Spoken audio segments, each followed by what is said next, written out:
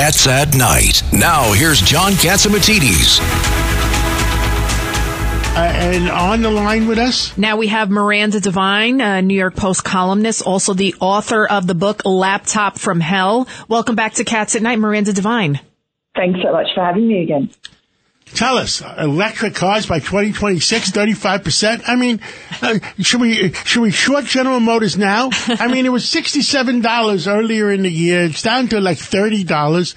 It'll be back down to $3 and looking for bankruptcy, in my opinion. Yeah, I mean, it's a joke, isn't it? There's no way. This is California. This is what California wants to do. That's the state where crazy ideas go to die.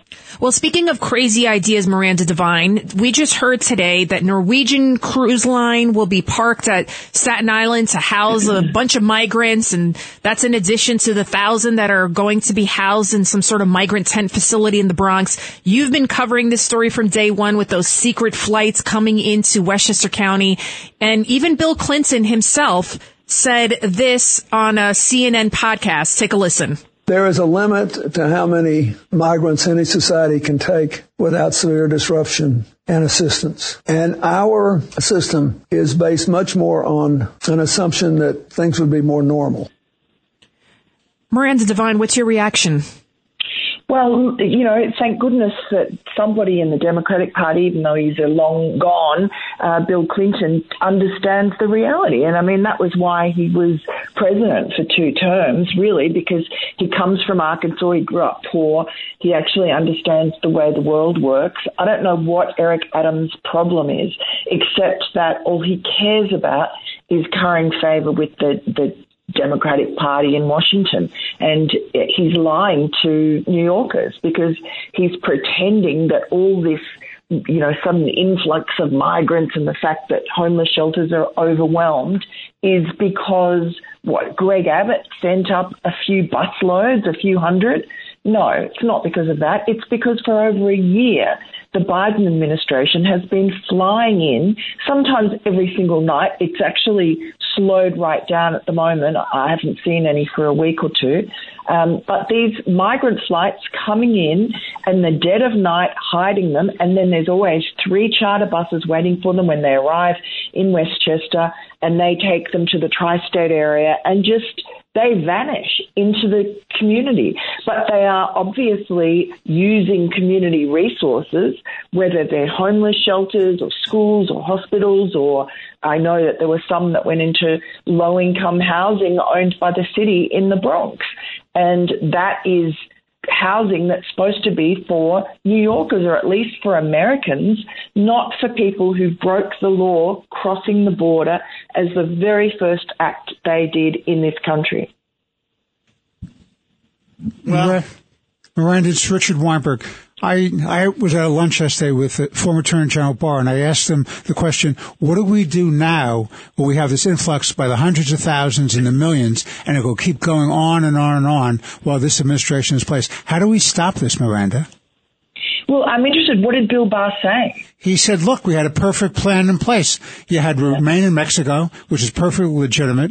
It was consistent with U.S. immigration law, and they were building the border until they got defunded, to use a term of art the Democrats like to use. It was defunded by the Democrats in Congress. He said it's a real problem. And, of course, there are rumors that if some of the Republicans get control of the House, they're going to bring that up for hearings and raise that issue about the Biden administration's failure to enforce the immigration laws.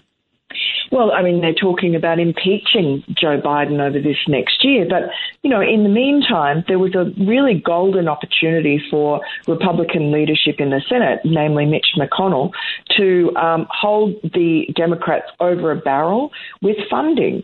With this stopgap funding measure, they could have done what Stephen Miller suggested, what McCarthy in the House agreed to do, which was not to sign off on any new funding unless it was attached to measures to stop this invasion at the southern border. And for whatever reason, Mitch McConnell and his leadership group just ignored that idea. And so, of course, it died. It went nowhere. They never used the leverage that they have. You know, sure, the Democrats are in power everywhere in Washington, but it doesn't mean that the Republicans don't have some power, and they refuse to leverage that power to stop the border invasion. And it just makes you wonder why. Is it because their own donors, just like the Democrat donors, want cheap labor? They want slave labor, even though it's illegal to hire illegal migrants. This is what they want. There's a labor shortage, and Nancy Pelosi as much as said it today. And what she is doing, which is just reprehensible, is blurring the distinction between illegal migration and legal migration. If we need more legal migrants, then that should be a choice that the country makes, and then those migrants get properly vetted, whether it's for terrorism charges or criminal background or whatever it is. We should decide who comes. Breaking news, WABC. I think we may have, we lost Miranda Devine, but we'll try to get her back at another time. It's Cats at Night on the Red Apple Podcast Network.